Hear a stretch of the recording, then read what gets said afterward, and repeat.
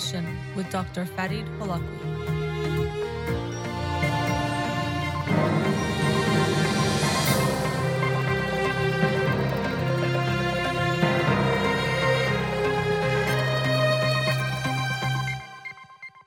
Good evening. Welcome to In Session.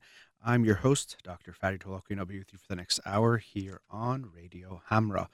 We'll be doing Instagram Live today, although having some issues connecting with that. So I won't be doing any calls, but I'll be talking about the books. And let me get started with that. The book of the week for this week that I'll be talking about on next Monday's show is The New Jim Crow by Michelle Alexander. The New Jim Crow, Mass Incarceration in the Age of Color Blindness. So, The New Jim Crow, Mass Incarceration in the Age of Color Blindness by Michelle Alexander. This is a book that looks at how the prison system in the United States is definitely not colorblind, or clearly has some issues related to race. I actually read this book a few years ago, but talked about it on the show, but wanted to talk about it in more detail and to read it again myself, as the issue of race and racism, which never goes away but has become even more in the public eye. I thought it would be important to talk about this book and to read it again. So again, it's The New Jim Crow, the Mass Incarceration in the Age of Color Blindness by Michelle Alexander. If I sound a little distracted, is because I'm having some issues here with the Instagram Live for some reason.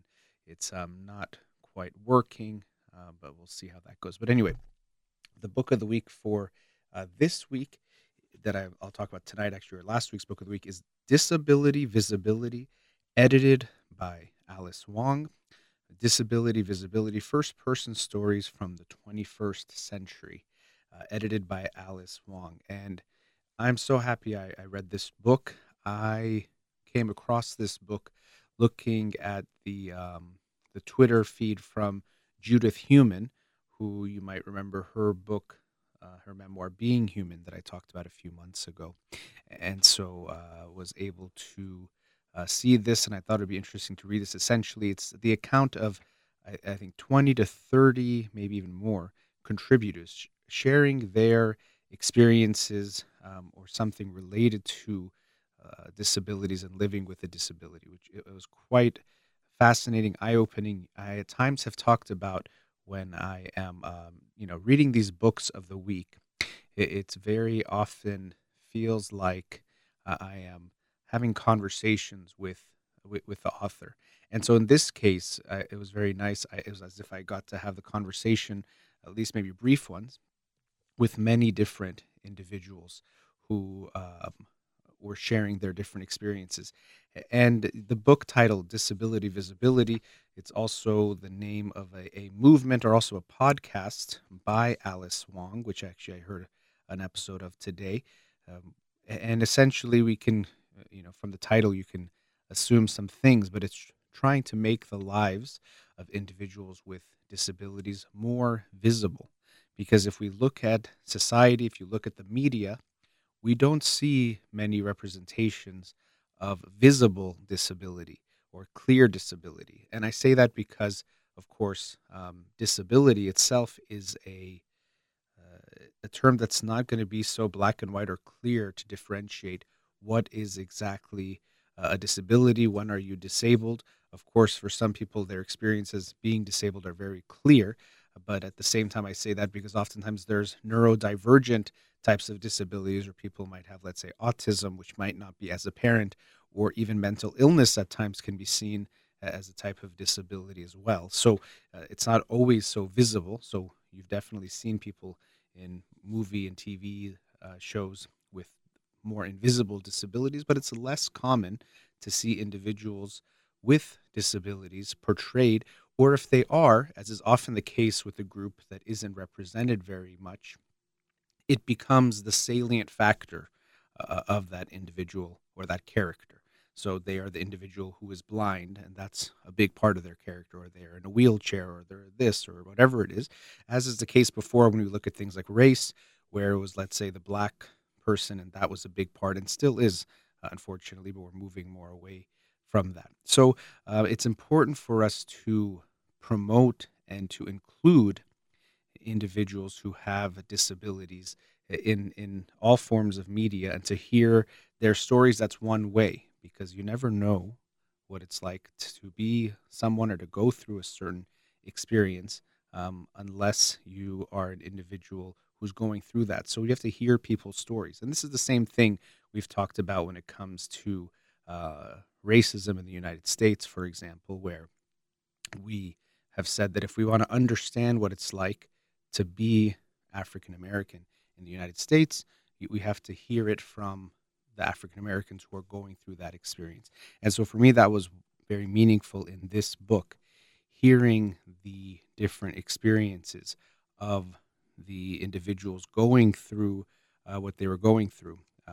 Was quite eye opening and very important for me. And I hope you will read this book, Disability Visibility, by or edited by Alice Wong. So the book starts with an article or a contribution from Harriet McBride Johnson, who has passed away several years ago now, but her very powerful and, for me, um, even sad to read account, Unspeakable Conversations. I think it was an article that was published in the New York Times back in 2003, something like that. But she talks about her relationship, but really her debating with Professor Peter Singer, as it says in the back cover, over her own personhood. And so I've talked about this on recent shows because for me, this was something that was hard to even at first fathom. But I had come across Peter Singer in my own experience or journey in trying to determine if I wanted to become a vegan or to be a vegetarian. And so he's done a lot of great work, Peter Singer, on animal rights and helping us to recognize the importance of the rights of animals and the way we treat animals. And I actually have a book that I'm ordered that is already on the way about his work on animal rights that hasn't come out yet, but is soon to come out.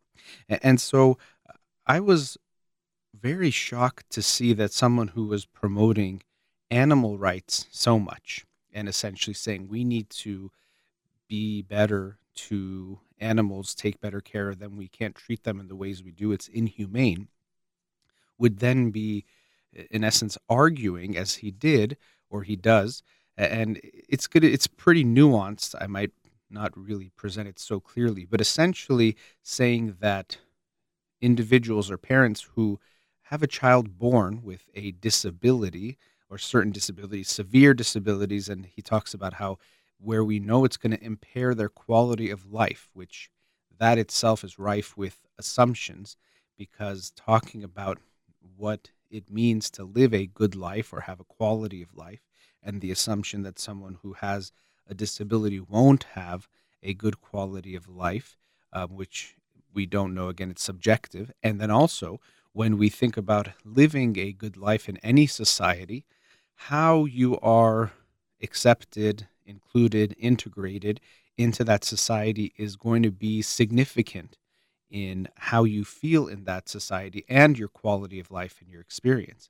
So if you look at LGBTQ members, an individual might feel better now than they did 100 years ago, not because anything inherent in being LGBTQ was worse than it is now, but that society is more accepting than they were, is inclusive much more than it was. Of course, still have work to do, but we definitely see that there's been progress made in this regard. So when we look at quality of life, rather than, I think it's heartbreaking to think, well, maybe we should end these lives or not even let these people live, which is really, again, I was shocked to see that argument being presented.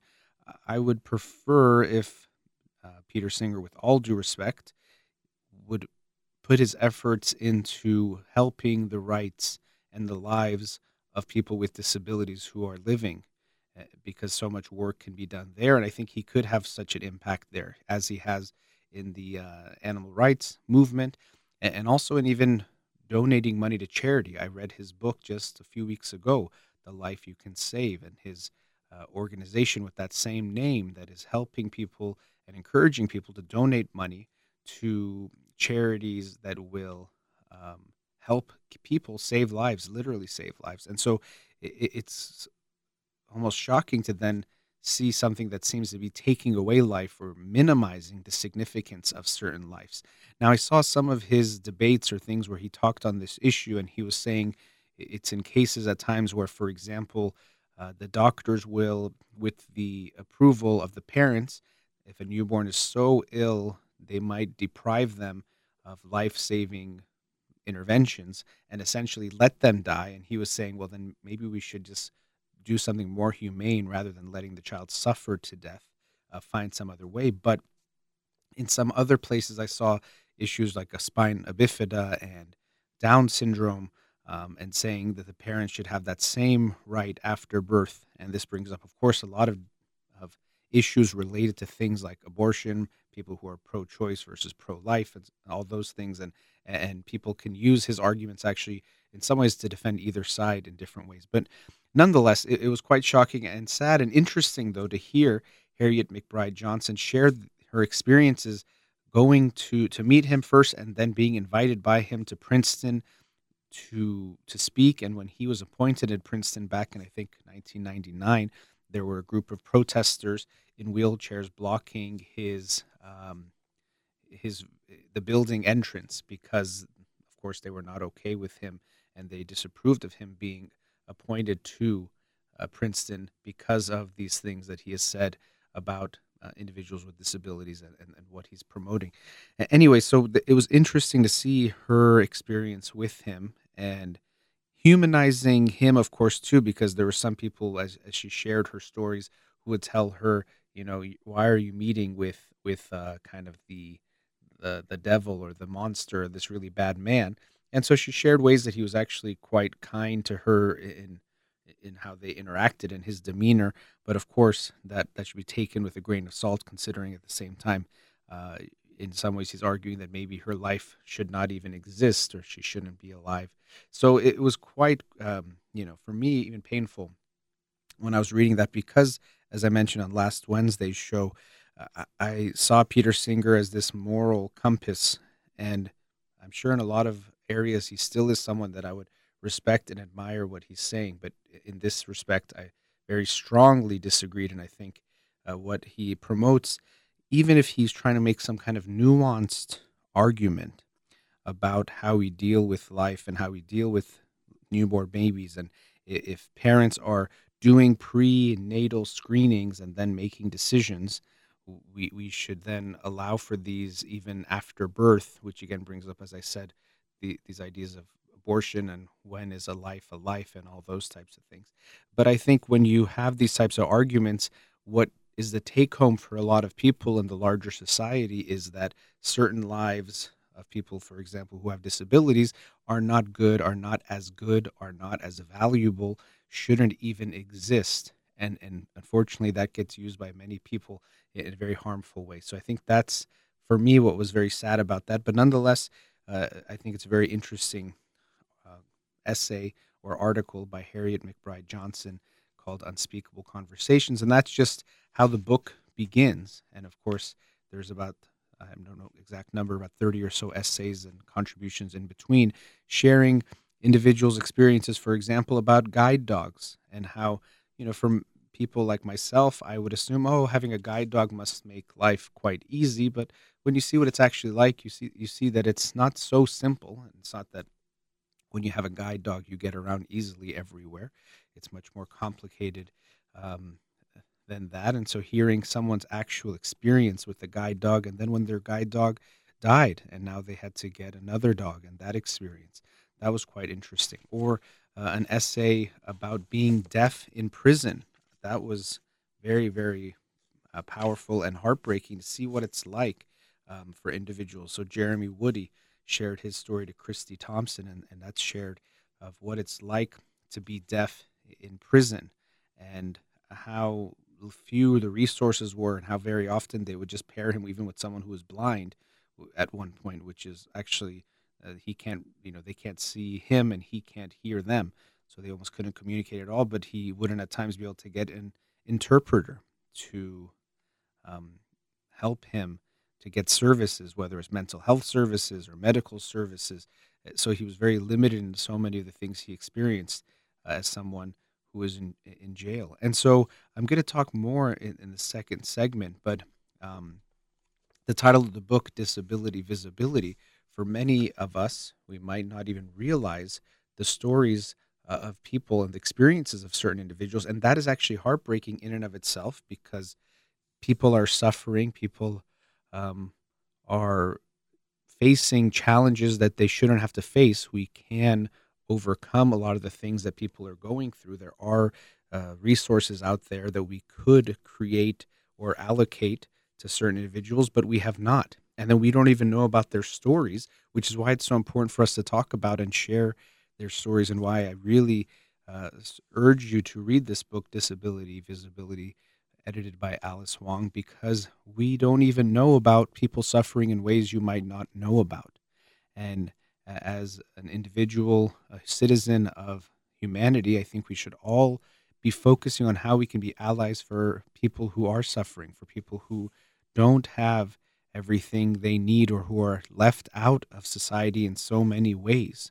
And as I've talked about, when any group we discuss, whether it's uh, the African Americans in the United States, women throughout most of history and still throughout the world, or the LGBTQ community, when we don't include everyone, and when we don't include a certain group and we're thinking about individuals of that group, everyone loses. Those individuals lose because, of course, they are unfairly and unjustly, in some ways, left out of society and not given the opportunity to have a full experience, to meet their full potential, to live out their own life in a way that would be fair and to be human. And we as a society are going to miss out from the contributions of those individuals in so many aspects of life and in the world. We're going to miss out from what they can contribute if we don't allow them to be a part of society. We miss out as well. It's a lose-lose, but then when we make the appropriate and just efforts to include everyone to meet their needs, then it becomes a win-win. We include all of humanity, and we also to allow them to have full rights and to live a full life. And at the same time, we as a society benefit from their contributions, from the arts, sciences, to friendships, to every other aspect of life that a human being can be a part of. We all miss out, but we all win when we are allies and we create justice and progress. So I wanted to devote today's show to this book. So I'll continue talking about Disability Visibility, First Person Stories from the 21st Century, edited by Alice Wong. We'll be right back. Welcome back. So in the first segment was talking about the book Disability Visibility, First Person Stories from the 21st Century, edited by Alice Wong. And to those of you on Instagram Live, we were having some issues. So the first segment, unfortunately, I'm actually quite sad about that, because this book is so important, I think, and was so important for me and meaningful for me, that I'm sad that first part got missed. But I know we'll have it here on the radio and also on the podcast. If you're listening to this, you probably already know that. So if we look at this book, though, a little bit more, the different contributions, as I said, it was like having a conversation with many different individuals, at least getting to hear their insights, of course, just a starting point. And I was very touched by so many of the articles, and it just put me in a different mindset, and realizing how much I was not paying attention to individuals with disabilities. Yeah, and quite frankly, this shifted even, I could say, more initially for me a few months ago, when I read Judith Heumann's memoir, Being Human, and also the documentary Crip Camp, that looked at a camp back in I think it was 50s, 60s, 70s, quite a while ago, but that was for young people with disabilities, but then also looking at the movement for disability rights, which in some ways culminated or had a very big moment in, I think it was 1990, with the passing of the Americans with Disabilities Act. But so, I was mentioning before the break about how it's a lose-lose when we neglect and leave out certain members of our society. And it's, of course, inhumane. we are doing something very wrong when we leave people out of society. And so clearly, throughout history and still, individuals with disabilities have been very much ignored, neglected, forgotten. And that's not okay. We have to not be okay with that and recognize that this is something everyone should take seriously. Uh, Part of what I've been doing on this show, and it's been my own personal experience too, of recognizing how we can be an ally for individuals who might be left out in whatever way or don't have equal rights. And so this has been brought up in issues related to race and racism, sexism, uh, LGBTQ rights. And this is definitely another area where I think we have to pay a lot of attention as individuals with disabilities. And even I can just share myself. How often do you see someone with disabilities on television or movies? I was watching just for a few minutes some of the Democratic National Convention, and they were doing this very sweet introduction where they were having mostly kids, but it was also not just children singing the national anthem. And it appeared they had one person from each state, and also, places like Guam or Puerto Rico, which are technically not states but regions, or I forgot what they're called, territories, part of the United States. And because I just finished this book, I must say that's in a way it may be embarrassing to say that I didn't have this perspective. I might not have had it before, but I was looking to see if anyone had a visible disability, and I couldn't see anyone. Now, I might have missed them, and so I don't want to say that was not the case, but it makes us realize in times when we're talking about members of the United States of America, who are we leaving out? And so, of course, we're talking much more about race and racism, which is important because that's still a very uh, important issue, a neglected issue, an area of injustice in the United States. But I didn't see someone representing an individual with a visible disability. And again, I'm saying it that way because there is very likely someone in that group of 50 so or so odd people who had a disability that might be invisible or I could not see. But we're not as used to seeing that or thinking of individuals with disabilities when we think of everyone and keeping everyone in mind. I did see at one point they were showing Joe Biden meeting with people in one of these, clips where they show different images, and one of them was an individual in a wheelchair, and I thought, okay, well, that's something, but it was just something to notice or recognize that there is a lot of invisibility when it comes to individuals with disability. And I think that's why this book, and also it's a podcast and in a way a movement by Alice Wong, Disability Visibility, is so important. We have to become more familiar with individuals with disabilities. Again, not just for their sake, which is not their sake, it's their right, but also for us as humanity and everyone to get that experience of what we miss when individuals with disability are not able to live their full life. In a way, I was thinking of this analogy when we say everyone deserves to be at the table. And as a society, as humanity, we have to strive towards that. And all of us, I think, are responsible to think about who are we forgetting or neglecting. And it's a lot easier not to think about these things. And this is why very often people want to deny racism, want to deny sexism, want to deny homophobia, want to deny ableism, and the ways that we don't think of individuals with disabilities in a lot of ways or don't give them enough rights because it's inconvenient. It's a lot easier just to accept the status quo as fair and just and whatever's going on is good. And, let's just let things be the way they are. Making changes does have challenges, of course. It's not easy to make change. It always involves challenges. But we have to look at the cost of not making change when we are neglecting certain human beings, when people are not given rights. It's not okay. It should not be acceptable.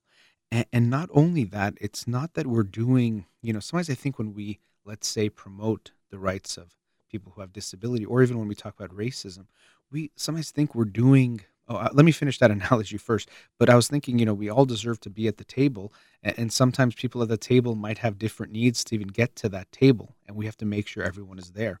Maybe I'm going to sit in this chair. Someone might have their own chair if they're in a wheelchair. Someone might need some other types of assistance to get there, but everyone deserves to be there. and we can't forget anyone when it comes to making sure everyone gets their rights met, or gets all the rights that they deserve. But what I was saying just a minute ago is that sometimes we think, oh, it's so good that we are helping people, and it is good. It is the right thing to do. But really, we should look at it the other way, that when we are not, or when we have not given full rights to certain individuals, that was something very bad. That was something wrong. It wasn't that now we're doing something right and that we should get praise. It's that we're fixing a wrong. So if you were, stepping on my foot and it was hurting my foot, and you took your foot off, you wouldn't say, oh, praise me for taking my foot off of your foot, and I'm such a good person. You'd say, I'm sorry that had my foot on yours and if I was hurting you. So similarly, when we fight for the rights of certain individuals who are not getting those rights, we should recognize it as our duty and our responsibility, and in essence, humbly feel some acknowledgement of apology that we did not take care of them sooner. It's not something we're doing that makes us noble or good. It's the right thing to do and something we should have done a long time ago. And so I hope we can recognize that when you're fighting for the rights of others, you are not doing something amazing or something so special. It is good. Obviously, I'm encouraging it, but recognize that it's doing something right, making something right that was wrong, and it's something that you definitely should do and should already have done, and we need to do as a society. But so coming back to the book, and looking at how we all miss out. Very interesting chapter by an astronomer. What was her name? Wanda Diaz Merced. How a blind astronomer found a way to hear the stars. And it was really interesting. So here she was. Wanda Diaz Merced is a astronomer, and due to some prolonged illnesses, she lost her sight.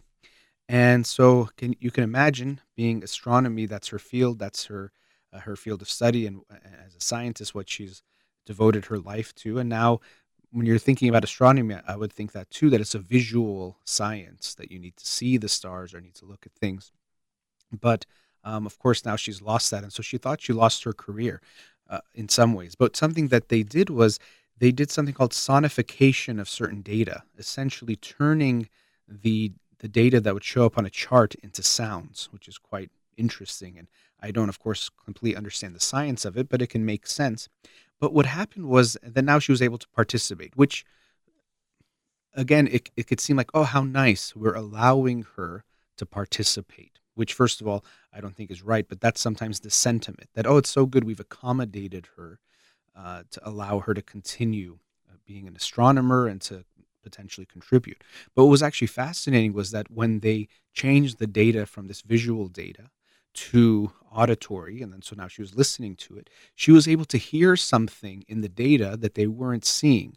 So quite literally, they couldn't see it from their perspective, but her now hearing it contributed something to the other astronomers into the field of astronomy that was not provided when there was just the visual data. So it's not that we did this nice thing and it's a favor to her.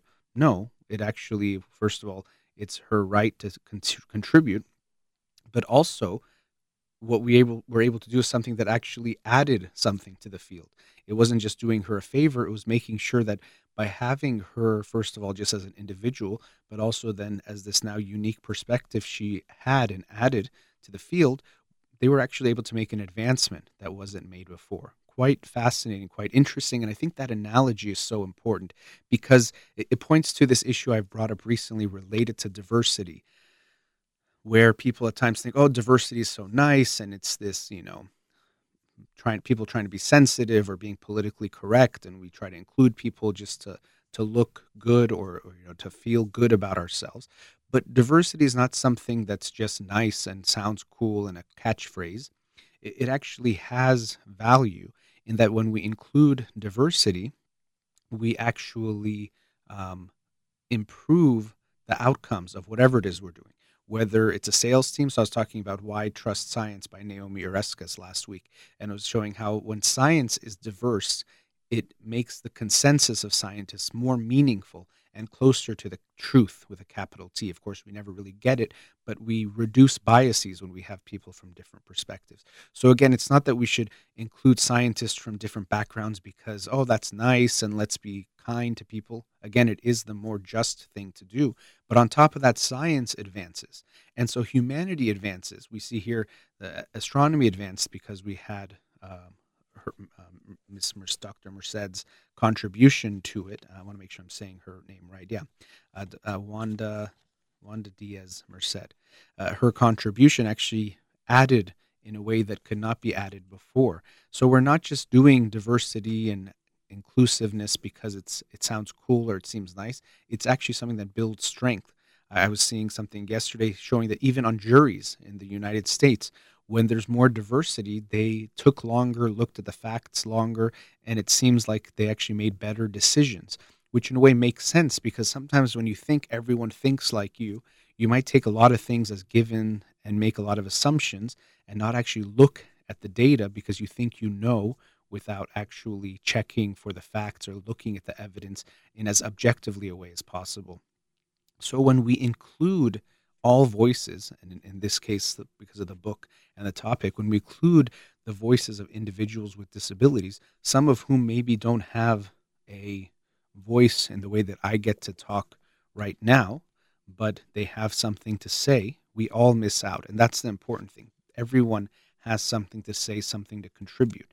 And if someone can't talk in the way I am right now, it doesn't mean they don't get the right to speak or to share their thoughts. A very interesting chapter was with Lateef McLeod. I think it was a conversation with Alice Wong, gaining power through communication access, looking at the different types of technology that can help people who maybe can't produce speech to produce speech in ways that might involve technology, but that allows them to speak. And so in watching some of the video today I saw from it was Alice Wong and others, including many of the contributors in the book. And that was very nice for me to get to hear and see them, some of the members who were in this book. But I got to see Lateef McLeod, and I think he studied partially at Berkeley and other universities as well.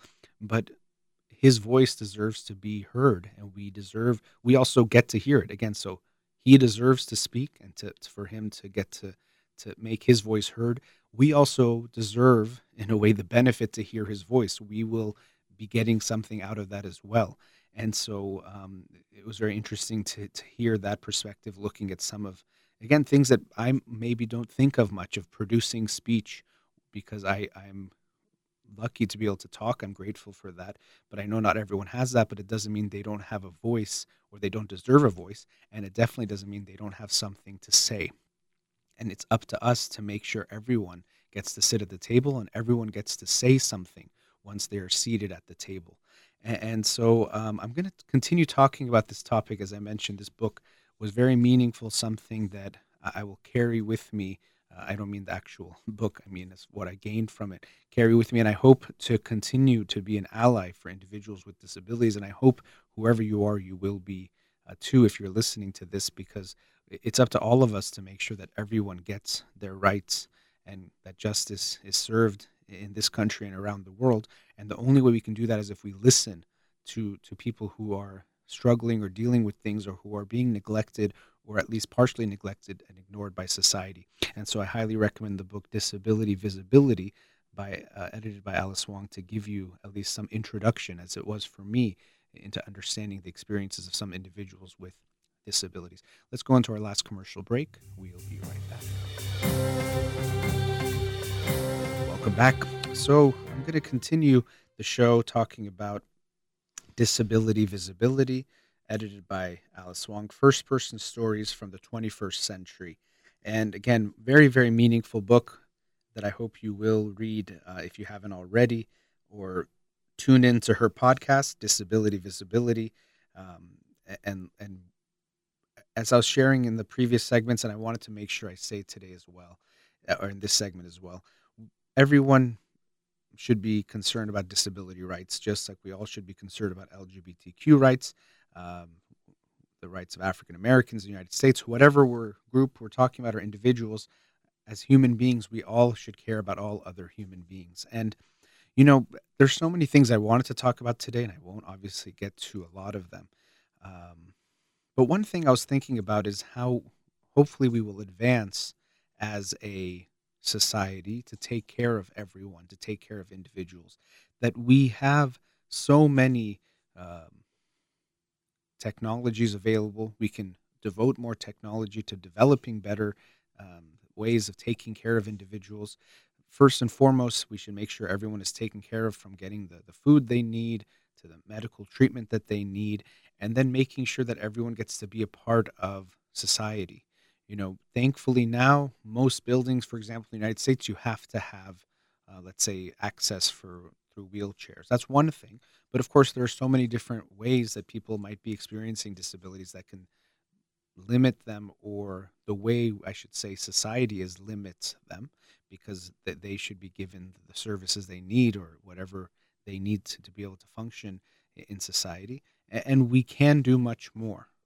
Maybe before you would think, oh, I'm sure when they were talking about this, actually, I remember reading in I think it was in Judith Human's book about, for example, putting ramps in schools, and it was like, oh, or and ramps in buildings. Well, it's too expensive. We can't afford that. We're going to put money in other places. But of course, now we're seeing that we did that, and so I think when we look at people's rights, the price tag should be much less important than making sure they are given their rights to be functional members of society, to meet their potential, to be able to live their lives as everyone else. Every child should be able to go to school, and we know that that wasn't always the case. In Judith Human's own, she's an activist who's still alive and doing such great work, but in her own life, she went through these experiences where she couldn't go to school. For a while, I think they were sending her a tutor or kind of a teacher to her home, but of course, in so many ways, that was lacking what school should have been like for a child. And then finally, she went to school, but then her school was so different. They were on like some bottom floor, and all the other kids were on another floor. And so it was still something, but it was not fair to just give her that something that little, or that, sparse, and say, well, at least we're giving them something. That's not enough. We should not be satisfied with just giving some rights. Sometimes people, I've heard this before, where people will say, well, think how bad the rights of, let's say, people in the LGBTQ community was, well, that's 50 years ago. So they should be grateful for whatever they have now. And no, everyone deserves equal rights. This mindset that, well, because it's better than it was before, we've done enough, is absolutely not the mindset that we can have, and it's not moral in any way. Everyone deserves full human rights, and we as a society have to make the efforts to make that happen. And as I've mentioned before, the only way we're going to understand how to do that is by hearing the stories of individuals who are going through different things, to understand what's missing for them. And so I'm sharing my voice as an ally, but that's why I invite you to read a book like Disability Visibility, or uh, listen to her podcast, Alice Wong, or various other individuals who are sharing their experiences, because we don't know what it's like, or you don't know what it's like to be someone else, and to know what they're going through. They have to tell us, and we have to give them that space to tell us, and we have to listen to them. And so for me, this is something that I want to be mindful of going forward, that there's so much I don't know about what people are going through, that I don't understand, and how heartbreaking to think that we have neglected so many people in society for so long.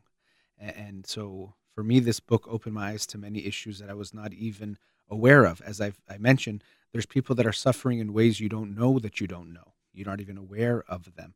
And even something I'll mention, when I was thinking about doing the show today, I was aware of, will I say something wrong? Meaning, what if I use the wrong term for people who are little people? For example, you can say someone is a dwarf person, but there's other words. One starts with an M that I won't say, and I wouldn't have thought of saying that before even I read this book, of course. But still, there's terms that I might not be aware of what's the more appropriate term. And words definitely do matter. The way we talk about individuals, the way we talk about people's experiences, definitely make a difference. We've seen a change in, for example, homophobic language. It's not gone, but there was an F word that would refer to individuals who are gay that is much less common now. In my own lifetime, I've seen that change. And that's not the cause of progression in LGBTQ rights, but it's definitely related, and these things happen kind of in lockstep. It's definitely part of that process. So we should all have that humility, and I'm trying to have that too, that I'm trying to understand the experiences better. And I'm sure maybe even in this show, if you listen, not that it's your responsibility to educate me, but if you did hear something, please, I'm open to the feedback of understanding what I maybe said that was not the most sensitive or the most aware of someone's experience. I can imagine I did say something. And as I said, I had this anxiety slightly of, well, what if I don't say it quite the right way? And I wouldn't want to offend someone or say something that's not quite right. But I hope that by having the right intention or mindset, which I will try to always have, to help individuals and to be an ally, that if someone does hear me and I say something wrong, please correct me. I want to learn. I want to be better. I want to do better. And so I want to continue to educate myself. And so that's something that I wanted to close off with today is that when we talk about education, there's lots of ways of educating. One is, of course, going to school, going to graduate school, getting certain degrees. And I highly recommend that for anyone who it makes sense for them, who it's aligned with their goals. I've talked about this when we were talking about things like racism and race unity, that if you want to make an impact, there's so many ways to do that. But one of the ways you can do that is by becoming educated, for example, in certain ways that might actually allow for you to make a specific impact. If you become a lawyer, for example, you can make a much bigger impact on laws and how laws might be written than if you don't have that. So there's, of course, that schooling, but another way that we have to educate ourselves, and education is not something that ends when you finish school. I'm very grateful to read a book a week, and it's something that's been very meaningful to me to keep learning. And that's another way, of course, of growing and learning. But one way, and of course, this book, I guess, kind of addresses both of these things, is also in hearing people's stories. We have to recognize that you aren't aware of everything that's going on in the world. I know that even on my show, I did it maybe 5 years without devoting a full show to disability, to making that a whole topic of a show. Judith Human's book back in, I think it was, I can't remember now, a few months ago, was probably the first time I did that. So for 5 years, I had a show, of course, mostly focused on psychology and psychological issues, but then I did talk about sexism, racism, homophobia, different types of prejudices, but I didn't really address disability quite so clearly and strongly. And that's on me. That's an area where I was, of course, aware of, but not aware of that I was really neglecting in the way that I was. And so I take responsibility for that, that if I want to be an ally, and I'm also an ally right now for people that I maybe don't even realize I'm neglecting. And I hope to, in this way, as I was saying, continue my education, that I have to be receptive. We have to be looking for people who are left out. Because the sad thing is, when people are voiceless, we don't hear them that they're suffering. I know that almost sounds obvious, but sometimes we don't realize that there's people who are suffering whose voices are not out there very much precisely because they are suffering, because they're being neglected by society. So, for example, individuals who are homeless don't really get a lot of opportunities to be in the media because they are homeless. Their voices are not heard. And so, thankfully, there are individuals who are trying to help people who are homeless, but very often their voices are not heard. So similarly, and there's different groups of people. Like I said, people I'm maybe not even aware that I've neglected my whole life, or at least let's say on this show, that I have to be vigilant about. We have to be vigilant about injustice because very often the people who have power are quieting the ones who are suffering, and very often the people who are suffering the injustice don't have a voice, or their voice is not being heard. And so if we're not looking for people who are suffering or being mindful of that, then we're going to miss out. And of course, individuals with disabilities, I don't want to say that in a way to imply they are not putting their voices out there, because as this book very clearly indicates, their voices are out there in so many ways. Maybe we just haven't been looking, or I can say for myself, looking strongly enough. So I don't say it to undermine or minimize the contributions of individuals within any community, but to recognize that very often those who are suffering, those who are being neglected, are not giving the voice, and we have to sometimes help them amplify their voices. I can't speak on the rights on the behalf of anyone else, but I can try to amplify the voices. That's why I hope you'll read this book, Disability Visibility, to hear the voices and to continue your education as I'm going to continue my education in understanding the experiences of individuals with disabilities. Also, disability is an interesting term because it's not some black and white thing. We all experience disability in some way, in some form, at some point in your life. Likely you will experience it, whether it's an older age or some injury or illness you have or something you experience. It's really in some ways a part of life, that we recognize that we make it this very black and white label, but it's part of our whole experience as human beings is you have different levels of ability, not to undermine the experiences of those who might face them in certain ways, but just to also recognize this us them that we might have about disability is very much something we're a fiction we're creating in our head to think it's such a difference about an us and a them. As is always the case when we think of race, we think of something so real, but it's not something so real. Yes, disability might have real impacts and people might deserve real, let's say, services or things to take care of them. But the way we might think of ourselves as so different from someone else is usually something that's exaggerated and not so real.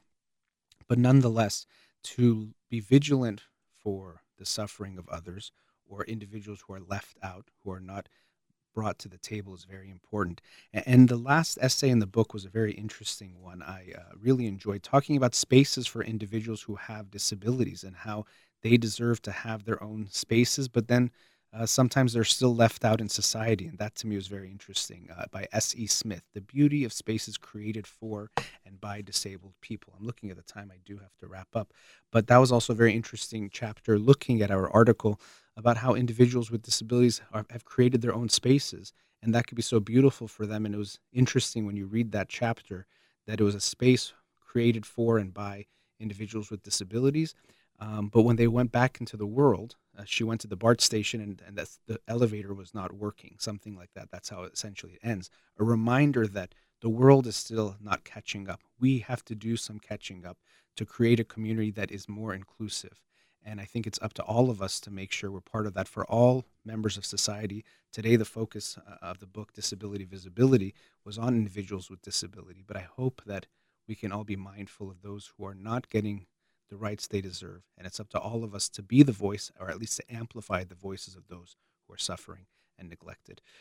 That brings us to the end of tonight's show. As always, thank you to Amir here in the studio. You've been listening to In Session with Dr. Fadi Dolakwi. Have a wonderful night.